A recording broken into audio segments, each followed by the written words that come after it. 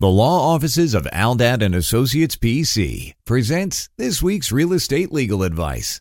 Sometimes after the contract of sale has been executed and a contract deposit has been tendered, the seller is not ready to move out, but the purchaser must close as soon as possible to avoid severe legal and/or financial consequences.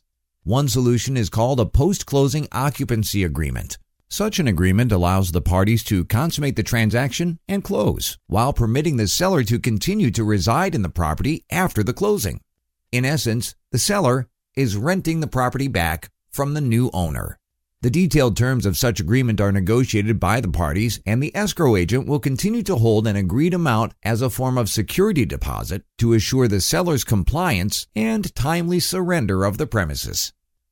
Aldad and Associates is a real estate law firm with many years of experience representing thousands of clients with their real estate transactions in New York, with offices in both New York City and Nassau County.